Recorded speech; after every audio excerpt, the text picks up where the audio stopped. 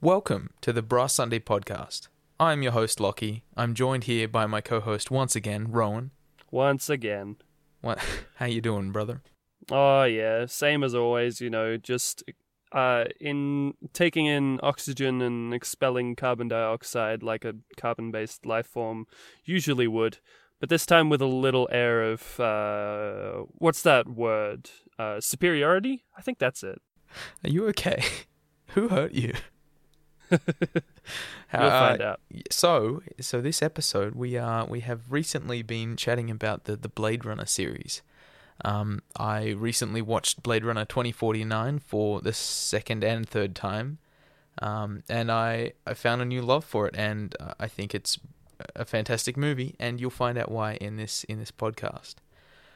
So this podcast is a review of Blade Runner 2049. When I say a review, I'm not a film critic. Rowan, I know, is a lot more...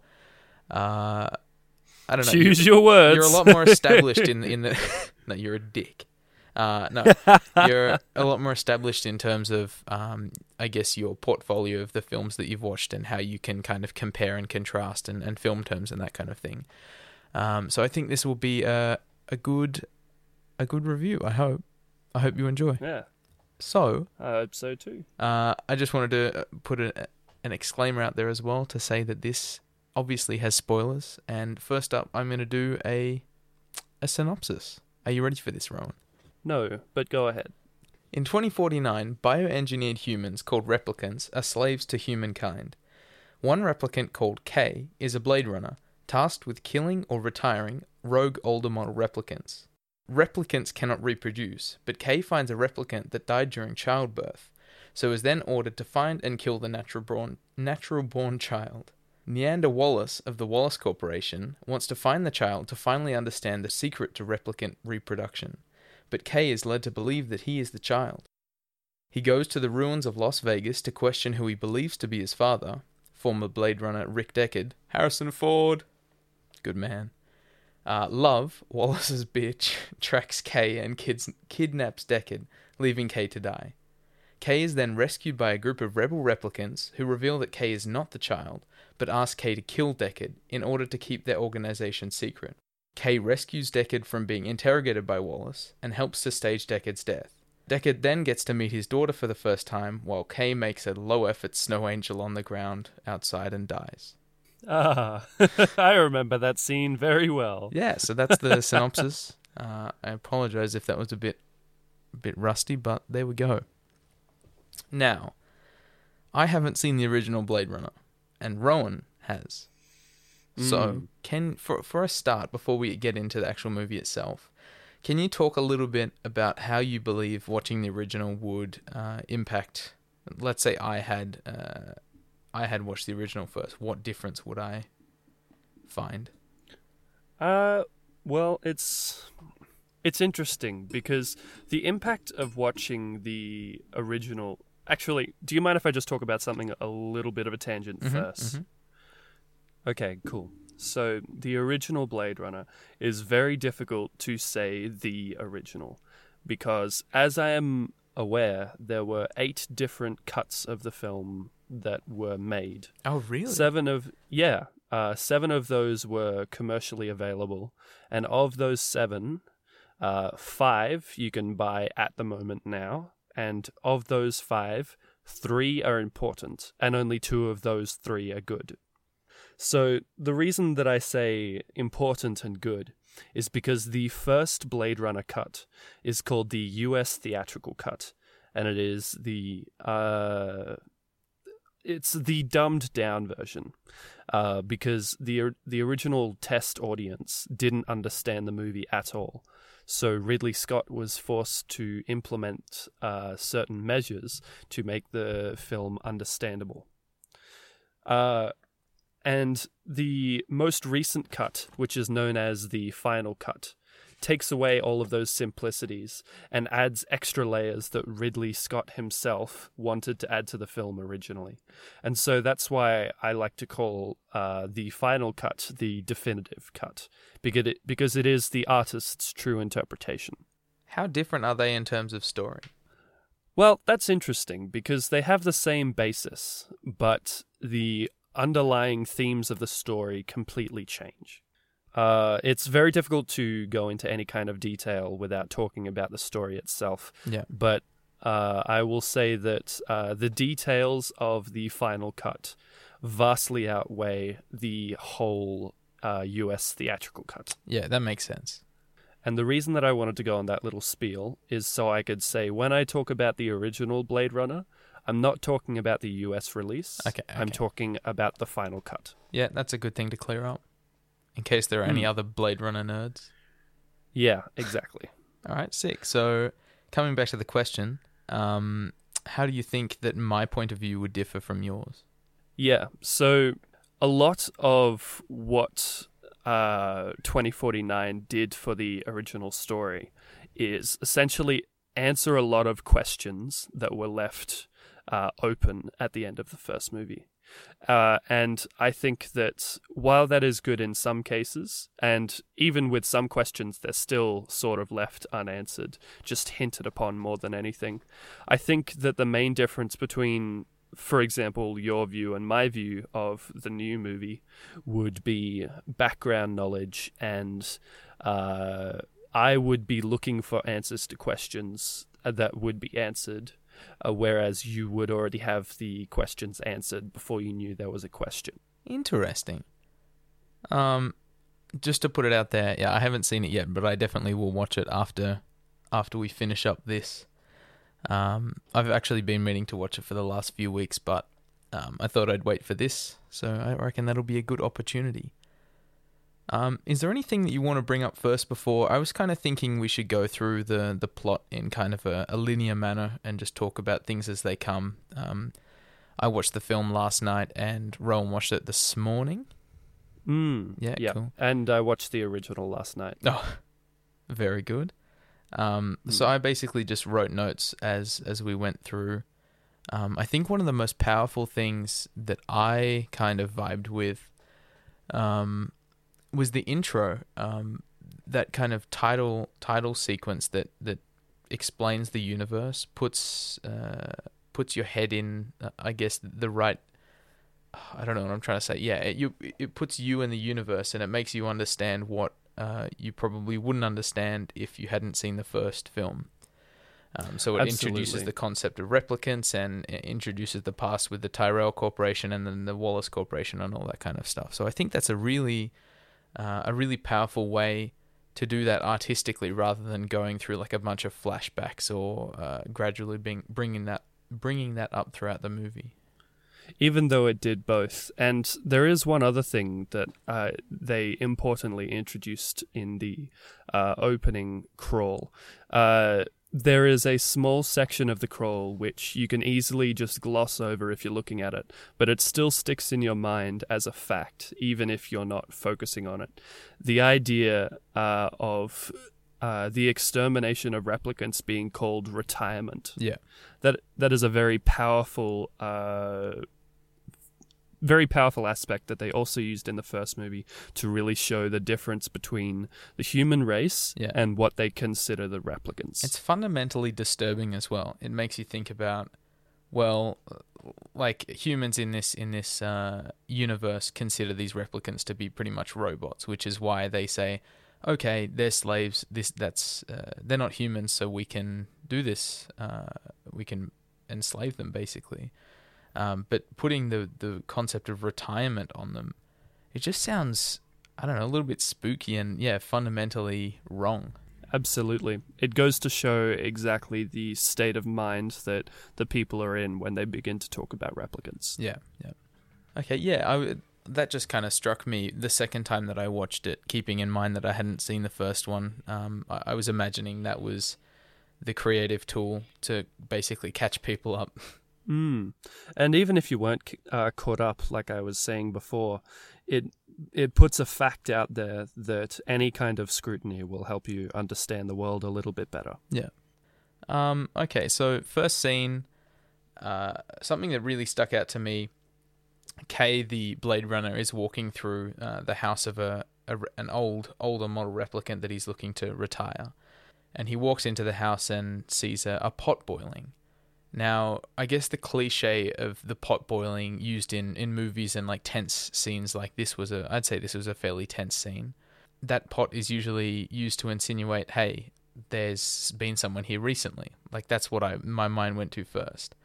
But thinking about it more and more, as Sapper went to grab his scalpel to stab Kay, it cut back to the pot just before. So in a way, it's kind of symbolism that the pot's about to boil over, which I thought was really cool. And I'm sorry to get into this so very early, but I have to talk a little bit about Denis Villeneuve, the director of the film. He and Ridley Scott, who was the director of the original Blade Runner, both have very detail-oriented focuses when they come to films. So small things like this are what is much more important to them than overall dialogue, and it really helps to build the world and make the film understood. First, actually, before we move on, I forgot to do this earlier. What do you rate this film out of 10? It is certainly an incredible sci-fi film, and it is an excellent, not exactly sequel, but certainly descendant of the original Blade Runner film. That's a good way to put it. Yeah, I would give it, if it was a standalone film by itself, I would give it an 8 or an 8.5. Mm-hmm. But just seeing the legacy that Blade Runner gave it, and then what it did with that legacy, it's just the fact that it's following on from something else, which has lowered it a little bit because it has a very different style than the original. I would give that a just flat 7. Okay, that's respectable. For me, obviously I've only got one of those points of view, and that's probably for most people going to be the higher ranking point of view. This is just a standalone movie, and what I like about it is the fact that you can just watch it as a standalone movie. That's something that really impressed me, because when you look at something like, I can't really think of another example. Hollywood is good at doing it these days, so that people can just jump in anywhere in a series and understand. But in complex sci-fi stuff like this, it can sometimes be hard to pick up on stuff from previous movies. So as a standalone movie, I'm going to give this a 9. Now that is a combination of really beautiful cinematography, fantastic pacing, awesome sound design, brilliant score, and just a captivating movie. Yeah. Very nice. Yes. So, anything else you want to mention about that before we keep moving forward in the plot? One thing that you said that was very important, score. Yes. The soundtrack, yes, the soundtrack to both movies are both, more so in the original, but at times in 2049, the soundtrack is tonal and heavy and very alien-esque, which is very interesting for a film that it is entirely set on Earth with no kinds of aliens. It really sets you up into the mind of, this is something out of this world. You know, though it is entirely Earth-based. Did Hans Zimmer write the score for the first? Do you know? I am not sure, but I have heard. When I was listening this morning, I heard many excerpts from the new soundtrack that they sounded like they were almost directly ripped from the original. So I wouldn't be surprised. The soundtrack is probably one of the reasons I enjoyed the movie the most. I don't know what it is about the soundtrack, but something seems so nostalgic about it. I don't know if it was like... the synth? Yeah, I don't understand, because I wasn't really into any Star Trek or anything as a child, and Star Wars has a very orchestral score, so it wouldn't be that kind of sci-fi. I don't know what it was, but something it really resonated with me. I think that in this case it is the synthetic tones, because synth is very 80s, and it is also a very rare occurrence in this day and age because we no longer live in the 80s. So when you hear a synth tone, it does sound alien-esque, which fits exactly into the sci-fi genre. Maybe it was the stark contrast between a really well-made Hollywood movie that nowadays you would see with a very, as I said before, orchestral score, compared to I don't know, some of the more classic and not quite up to standard special effects movie that would have this kind of score. I guess it is just such a stark contrast. You wouldn't expect this kind of score on a movie like this, but it worked so well, and it was really powerful in bringing emotions out in me, for sure. Very interesting. Yes, it is very interesting, and also it begins at a very different tone. It begins very tribal, heavy drums throughout the whole sequence that he's moving into the police headquarters. K, that is, moving into the police headquarters in his car. And then when you get outside the city to the more ganglands, the more people, the less sophisticated you get, the more tonal alien-esque features. I think it really sets up in your minds that inside the city is where people are fighting to keep society in one place, whereas outside the city there is this alien-esque society. It's a great movie. Anyway, the first fight scene kind of is a great summary for the rest of the film. It kind of sets it up. Hey, there's going to be some action in this film. It's going to be pretty kick-ass, and it was well-paced. A lot of Hollywood movies kind of go overboard with fight scenes, with explosions and stupid shit. But the sound design of, just even the sound design of Sapper walking into his house and the creaking of the floor, you can tell the house isn't that well built. He's living it pretty poor out there. And he probably built it himself. Yeah. Just tiny things like that. And I saw something that mentioned even the sound design of Kay's car. It's a shitbox, and the fact that it sounds like a shitbox, like a really badly misfiring car of nowadays, it sets up that not everybody can afford like a super nice hovercraft. Like there's still lemons, I suppose you could say, of like hover cars in this universe. Absolutely. And to show you the distinction between the lemons and the modern models, much later on, you are able to see the latest model and you can't hear it at all. Yeah. Very, very cool sound design in this film. I think that's a very important point, Mr. Lockie last night. I just said, I have a note that says, find box. Viewer wants to see what's in box.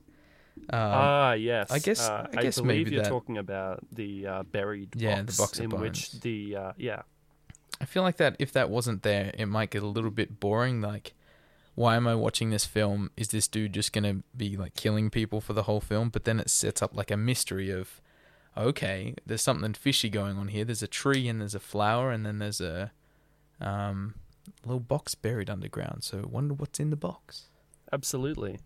There was certainly some... It set itself up at the beginning as a very fast, action-paced movie. Yeah. And then it did something which was incredibly important, as you were saying with the box. It slowed down to a crawl. Oh, man. And it stayed there for the rest of the movie. Yeah. Because it was not trying to be, oh, wait, everything's happening all at once. Yeah. It is trying to show you this is a world where people are living, you know? So much, they managed to squeeze in so much information, but without overloading you.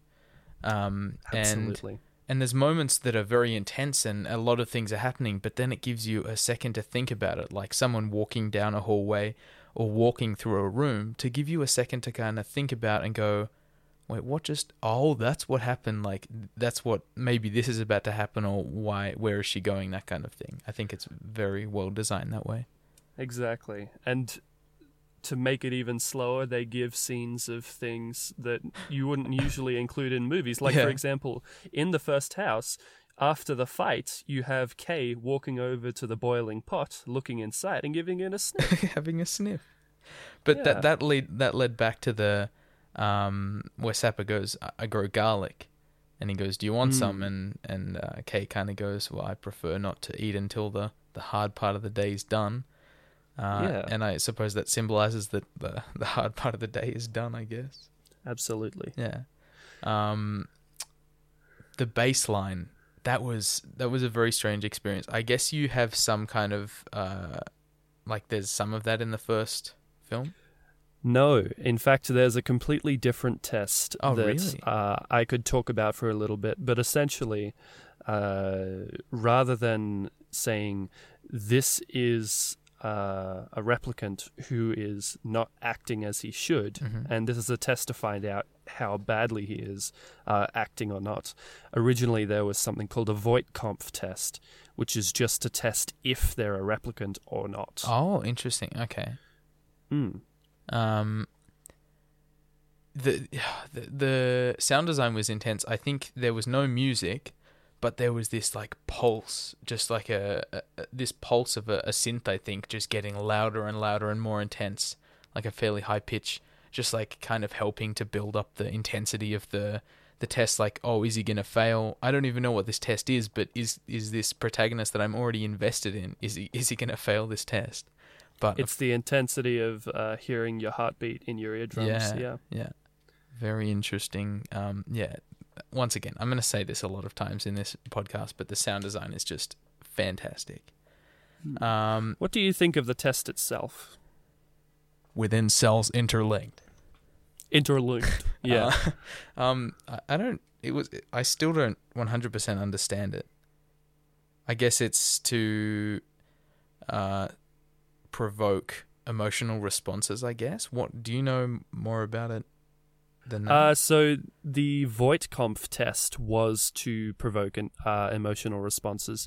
This one is to test the limit of obedience that the replicant has, because after the Nexus 8 rebellions, which was several models of replicants before this. As you know from the opening crawl, Tyrell died and the company closed down, and then Neander Wallace took over. And you were correct; it is Neander, not Nyander. Okay, great. He essentially, to bring replicants back into the view of the world, he made lines of replicants that were made to obey rather than to just be. So the baseline test is to see how well they're still obeying. Interesting. Yeah, it was super intense, and like it's not set up that the viewer doesn't know what this test is about. They say it's a baseline test, and but you don't know if he's going to pass it or not, even though you haven't been shown any indication of he will fail it. But it's still intense anyway. Absolutely, yeah. It is an intense. Like if you go back and you rewatch it with the knowledge of what the test is, you can easily see that every single test of these, unless you are the perfect replicant, will always be stressful. Yeah, interesting. One thing I did want to ask, I was going to Google it last night actually, but I thought I'd save it for you to see if you could answer it. I'm honoured. He gets called Skin Job in the police station. Is that a slang for Blade Runner or a slang for a replicant?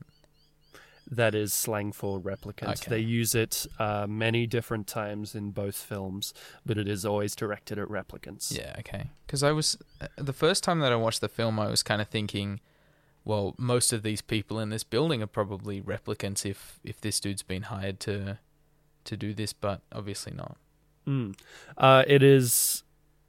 It's included, so there's a lot of there's a lot of material outside of the two movies that have been made. In the lead up to the release of this film, they actually produced several short films based in the universe, which give a lot of information about this. You actually get a short film based on Sapper, which is very cool. But the important part is there are many replicants living in the world just in regular menial labor, because they are essentially work androids with an obey limit. Interesting. Okay, that was one thing that I wanted to, because I think the first time that I saw it, I don't know, I thought that a lot of the people in this planet must have been replicants, but obviously not. So The next note that I've got is he gets home and there's this very strange scene with what seems to be like his wife or girlfriend in the kitchen making this dish for him, and then she spouts out some shit like a Google Assistant or Alexa would spout out like, "Did you know this song was released in 1960 something by this production company," or something like that. I'm like, what is going on here? And then it turns out to be Joy. Yeah. And then she says something about getting cabin fever. And then there's this nice scene where he gets the emanator for her, and it's kind of just like here's our anniversary gift. Wait, it's our anniversary? No, but just pretend that it is. And the thing that I didn't think about, but really was prevalent in my third viewing, was that it's product, like it's advertisement programmed into the bot. Yes, there's a lot programmed into the bot that is up for discussion. There's a lot that you could think about. There's a lot that you could say. The most... I find it interesting that you were thinking more about the AI in that scene, because when I watched it this morning, I couldn't stop thinking about Kay, because during that whole scene, he was the most human that I had seen him yet. Oh, okay. Yeah, I get that. It's obvious that it's someone, or in this case, something, that he knows he doesn't just have to be an obeying replicant. He can be alive. Yeah. As alive as he can be, I guess. Yeah. And of course, Joy is wanting to help him live. Yeah. And I just thought it was so funny that Kay has been sucked into... He probably knows that it's product placement. I mean, advertisement as well. But, like, this person, this AI that you grow to get in a relationship and love, and then they're just programmed to, like, make you buy more from the Wallace Corporation. Yeah. It is very... what's that word? Not pyramid scheme, the other one. Rectangle scheme. Yeah, it's whatever. It's something. Something. And it was also a clever film trick to mean that Joy could go on the future kind of adventures and stuff. Absolutely. The first plot hole that I encountered. Here we go. Plot hole. Yeah, this might be completely wrong, but... Once he discovers that he might be the child that was born, wouldn't that mean that he has no thing under the... in his eye, look up to the left barcode thing? If he was... We don't know. Well, if you're... This is a truly new life form. How would we know? Yeah, but is that genetic? Is that little barcode that has been... That's... Yeah. Okay, so... That's kind of nullified by just saying we're not sure, but I don't believe that a child that was born would have a little... Oh, hold on. What a good watch. I don't know which watch it is. It's the square one. There's 3. Where were we? We were talking about a barcode on the inner eye of the baby. Yeah, so I believe that if the LA Police Department was to hire this man, they would have checked for his barcode to make sure that he was... Wait, no, maybe... How would that work? Because I base that opinion on the fact that most of the people were replicants. Maybe not.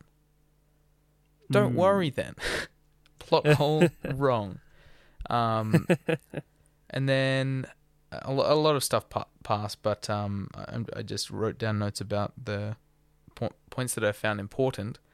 And once he finds out that he might be the child and all of that shit happens, then Joy goes, you need a name. Your mother would have named you. And then she chooses Joe. And I just thought, Joe Mama, that shit funny. It was a setup.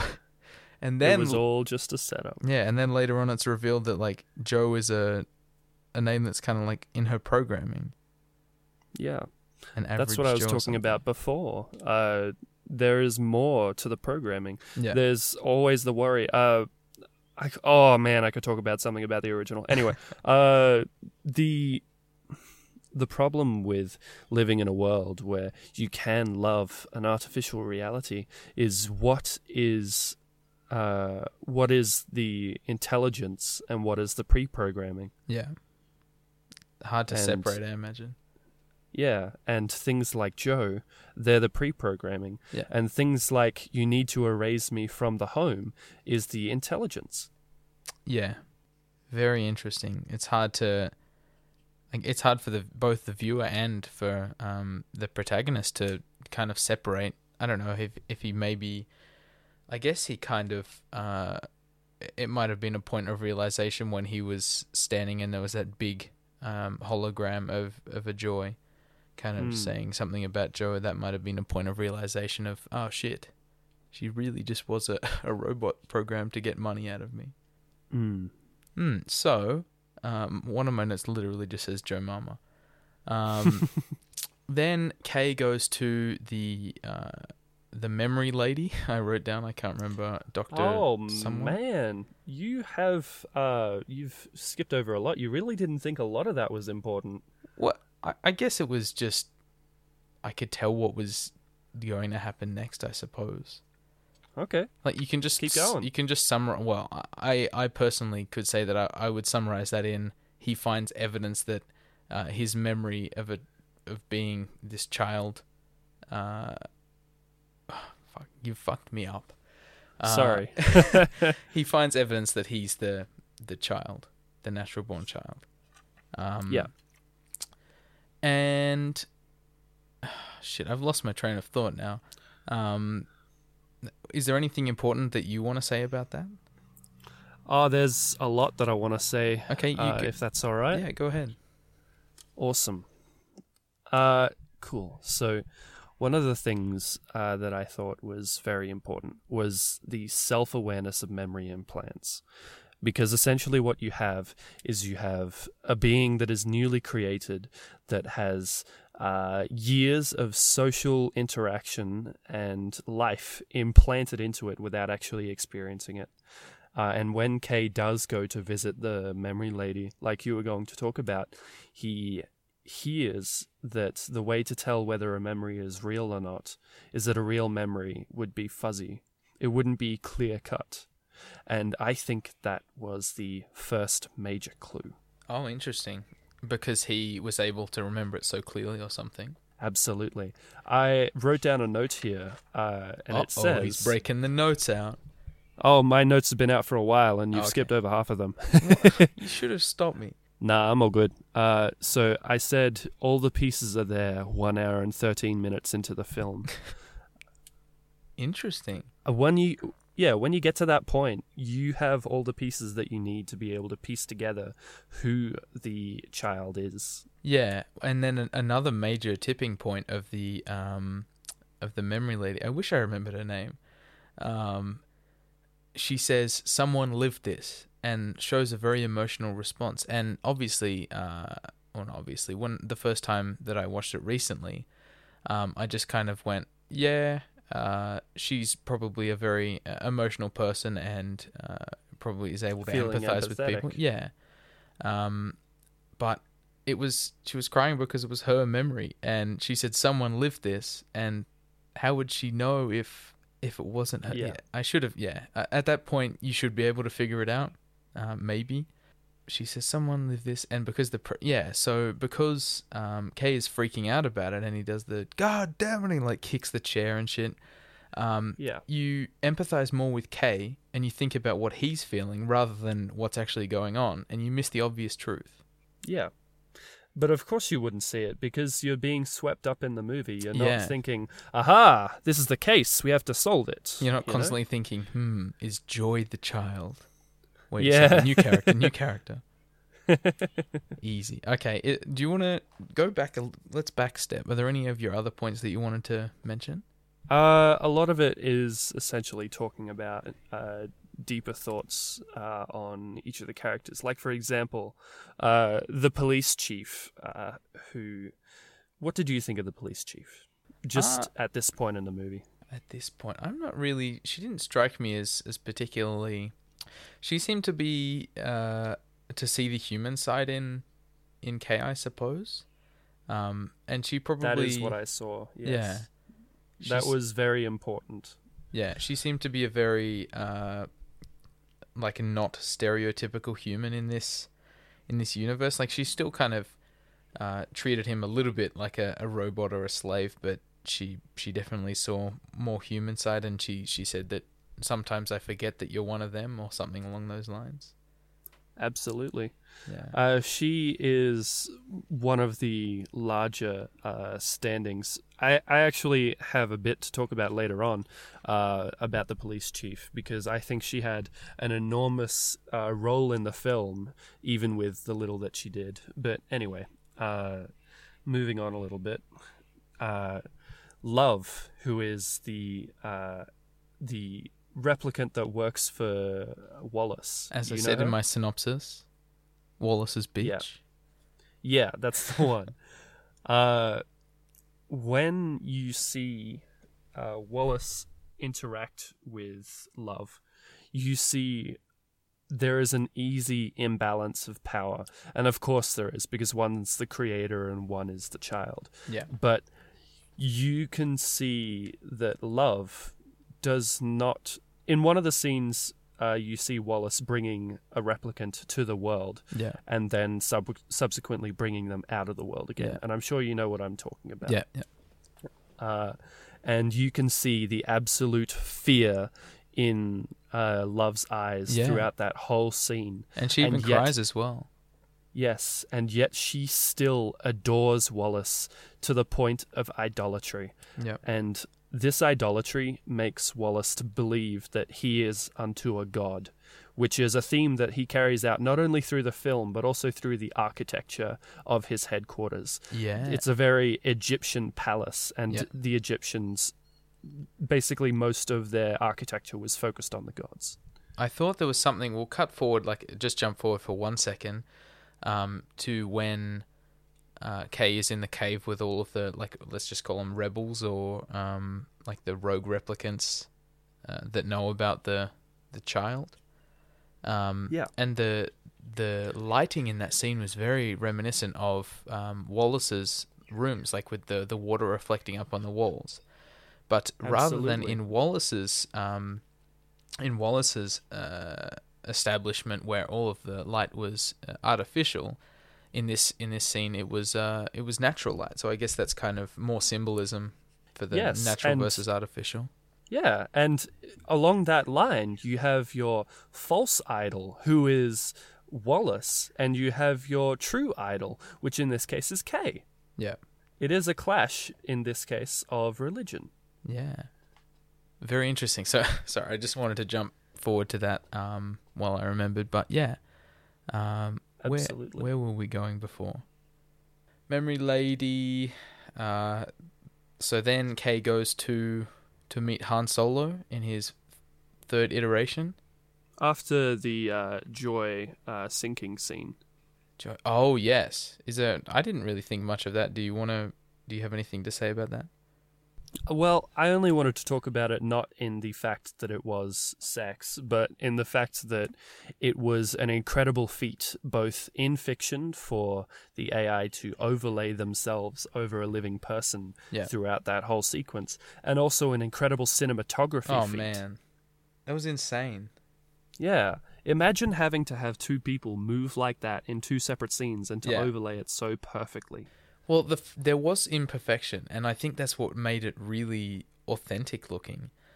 Even though it is an AI, it would have to try really hard to track all of the body movements and wouldn't be able to do it perfectly. So there's some lag on the hands, and when the real human walks forward, then Joy kind of lags behind a little bit.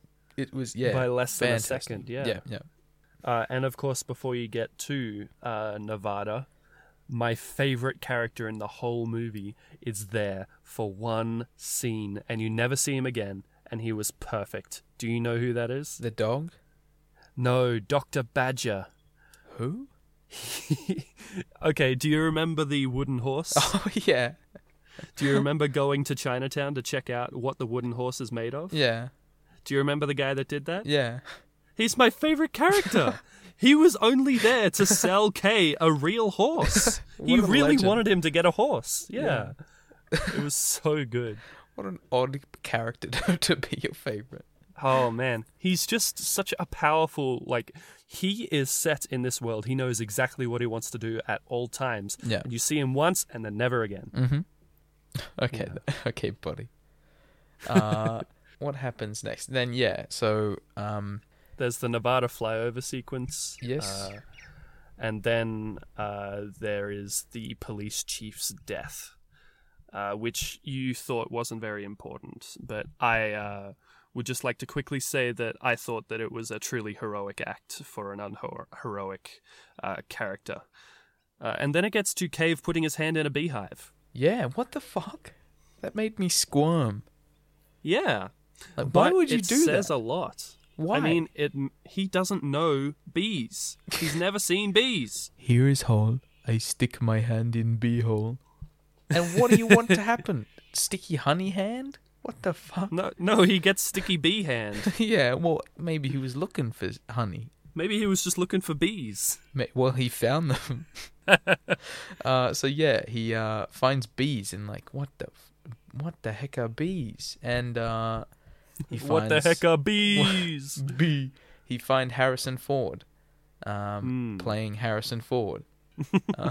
Yeah, we did get a good 5-minute sequence of Harrison Ford beating the shit out of Ryan Gosling. Ryan Gosling. Yeah, that is a Oh, fantastic scene. I love the guns in this film. Oh yeah. The sound, it just sounds mechanical, yet there's some element of mechanicality, if you will, if that's a word. I'll allow it. And also like some kind of like suppressor or something like that. It just sounds great. There is an explosive kick to every bullet. Yeah. But it sounds like the gun is made to absorb that with some kind of mechanism. Very cool. And I love that there's no muzzle flashes that I picked up on. No crazy muzzle flashes like in most other Hollywood films. But actually, we're going to take a break for a quick second so I can sync up audio. We'll be back. Welcome back. We've just had a small break, and we're going to go back into the swing of things. Where were we, Rowan? We were just talking about, I think it was being beat up by Harrison Ford. Yes. Yeah. I before we get into things, I just want to say how impressed I was by Ryan Gosling's performance. Oh, yeah? I wouldn't say that before seeing this, I wouldn't have said that he was a crazy good actor. I don't watch that many movies, so I wouldn't really have a justified opinion on that, but his performance just really impressed me. Nice. Both in the ways of being human and just being completely robotic. I find it... Yeah. So you go? No, I was just saying yeah. Yeah. So he gets into the hotel, and then they have a fight scene, and then Harrison Ford gets too puffed, so he's just like, fuck it. This fighting is shit. Do you want to just drink? Get a drink? Yeah. So yeah, they do that and have a chat, and Harrison Ford just dodges his questions. And then how does it happen? Yeah, so Love breaks into the police headquarters and finds where Kay went. So they track him down, and Love and her gang shoot the shit out of Harrison Ford's place, which sucks. And the dog survives. Yeah, of course it does. It's a dog. Thank God. That's all I really was caring about. I'm like, if you bring a dog into this, it better survive. Live. Yeah. All my homies hate Love. Oh, okay, buddy. Why did Kay have... Okay, so these are questions for... I don't know what these notes mean. I wrote these very... Why is dog bark? Woof. I don't think I have any actual notes further. Do you have anything around this kind of area? I actually stopped watching today at this point, but I could keep on talking. It kind of gets like, you know what's going to happen after this point. So yeah, I guess. So if you figured out who the daughter is. Yeah, fair enough. Okay, so Harrison Ford is kidnapped by the Wallace Corporation. what was the purpose of? I might just be dumb here, but what was the purpose of him being to find the child, right? Yeah. There was a scene in which they tried to interrogate him. Yeah. First, it was Wallace himself interrogating, and that's where we saw the revamped model of Rachel. Yeah. Yes. That was all CGI, right? It had to be. Yeah, I think it was. It looked too bad to be real. Yeah. But seeing Rachel again, that young and that precocious, just the same as the day that he first met her. Yeah, it was powerful. Yeah, and it also showed just how far Wallace will go. Mm-hmm. He is prepared to just violate so many ethics just so that he can build his empire. Yeah. And then so Kay's left to die in Las Vegas, in the casino, which is a bit sad. But then he's found by these group of rebel replicants, and he's told that he's not the child. And he's like, oh shit! Well, what have I got to do now? Yeah. Is this the end of my character arc? And yes, it kind of was. Where's my character arc? Please. So then, I think they take Harrison Ford. I love how we're just referring to him as Harrison Ford instead of Deckard. Deckard, yeah, Rick Deckard. So they take Harrison Ford. I think they're going to interrogate him further, but Kay intercepts the transport and flogs the shit out of everyone there and kills Love. And fucking finally, the group that rescued Kay, the group of rebel replicants, wanted Kay to kill Deckard, so that nobody could find the child. Yeah. So he wouldn't give up their location and compromise their safety, and the child wouldn't be found. So Kay basically says, "Hey," when he saves Deckard from drowning, he says, "You're dead. Like I didn't see anything. You drowned out there." So Kay faked Deckard's death for him, which was very nice. What a lovely fella! What a good mate. And then Deckard got to meet his daughter. And in the meantime, Kay got to die slowly, bleeding out on the steps. Which was fairly... It didn't seem like he was dying. It was a very slow leak. If you remember, he was shot when everyone was escaping from Las Vegas. Yeah. And he was very poorly patched up. And there was a very quick glance at this large hole that is very badly patched up while he's being held with the rebels. There was also like a piece of shrapnel or something in him from the explosion. Yeah. It was just... all of the killing that he did stressed that to the point where it just completely opened. The floodgates of his blood opened. There was no stopping it. Oh, yeah, and then Love shot him as well. Yeah. So he was pretty busted up, but like it didn't seem... It was kind of ambiguous in the way that... to me anyway, and I was reading yesterday, it seems like a lot of people thought the same thing. But the producer and the writers didn't mean for it to be that ambiguous. They meant for it to be, he's dead now. Yeah. It's actually quite interesting because, like, it is filmed in a way that it is ambiguous, even though it is not. Yeah. Yeah, very interesting. And then Harrison Ford meets Memory Lady. And it was, so I've got some notes here. Why did Kay have that memory implanted? Was it a ploy by the child to save herself and get him in the shit or something, or I don't know. There are several different, like, I'm not a part of any of the forums. I don't know nearly as much about this movie as I know about the original, but I know at least this much from observation alone. There are many of the replicants who are in the rebel force that are confirmed to have this memory as well, as you can see from one line alone, in that the older replicant who's leading the rebels says, "We all dreamed that we were the child as well." Yeah. Oh, okay. Interesting. So, yeah. So it may not have been a ploy from the child. It may have been standard practice that has slipped under the radar. Which has led to a rebellion. Yeah. Interesting. That's cool.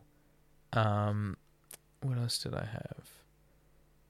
Yeah, and it's interesting that I guess the way that they saved the child, so no one could check if it was a natural born child, or and no one could find out the truth, was they said, oh, she has an immune disorder and she can't be let out of this bubble, and no one can go in there to test her, I guess. Yeah. Which is interesting because she thinks that she, as far as I know, as far as I understand, she thinks that she is stuck in there because of a sickness, but... Yeah. Very cool.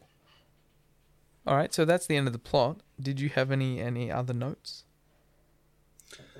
Well, unfortunately, a lot of mine has different parallels to different films, mostly the original Blade Runner. Yeah.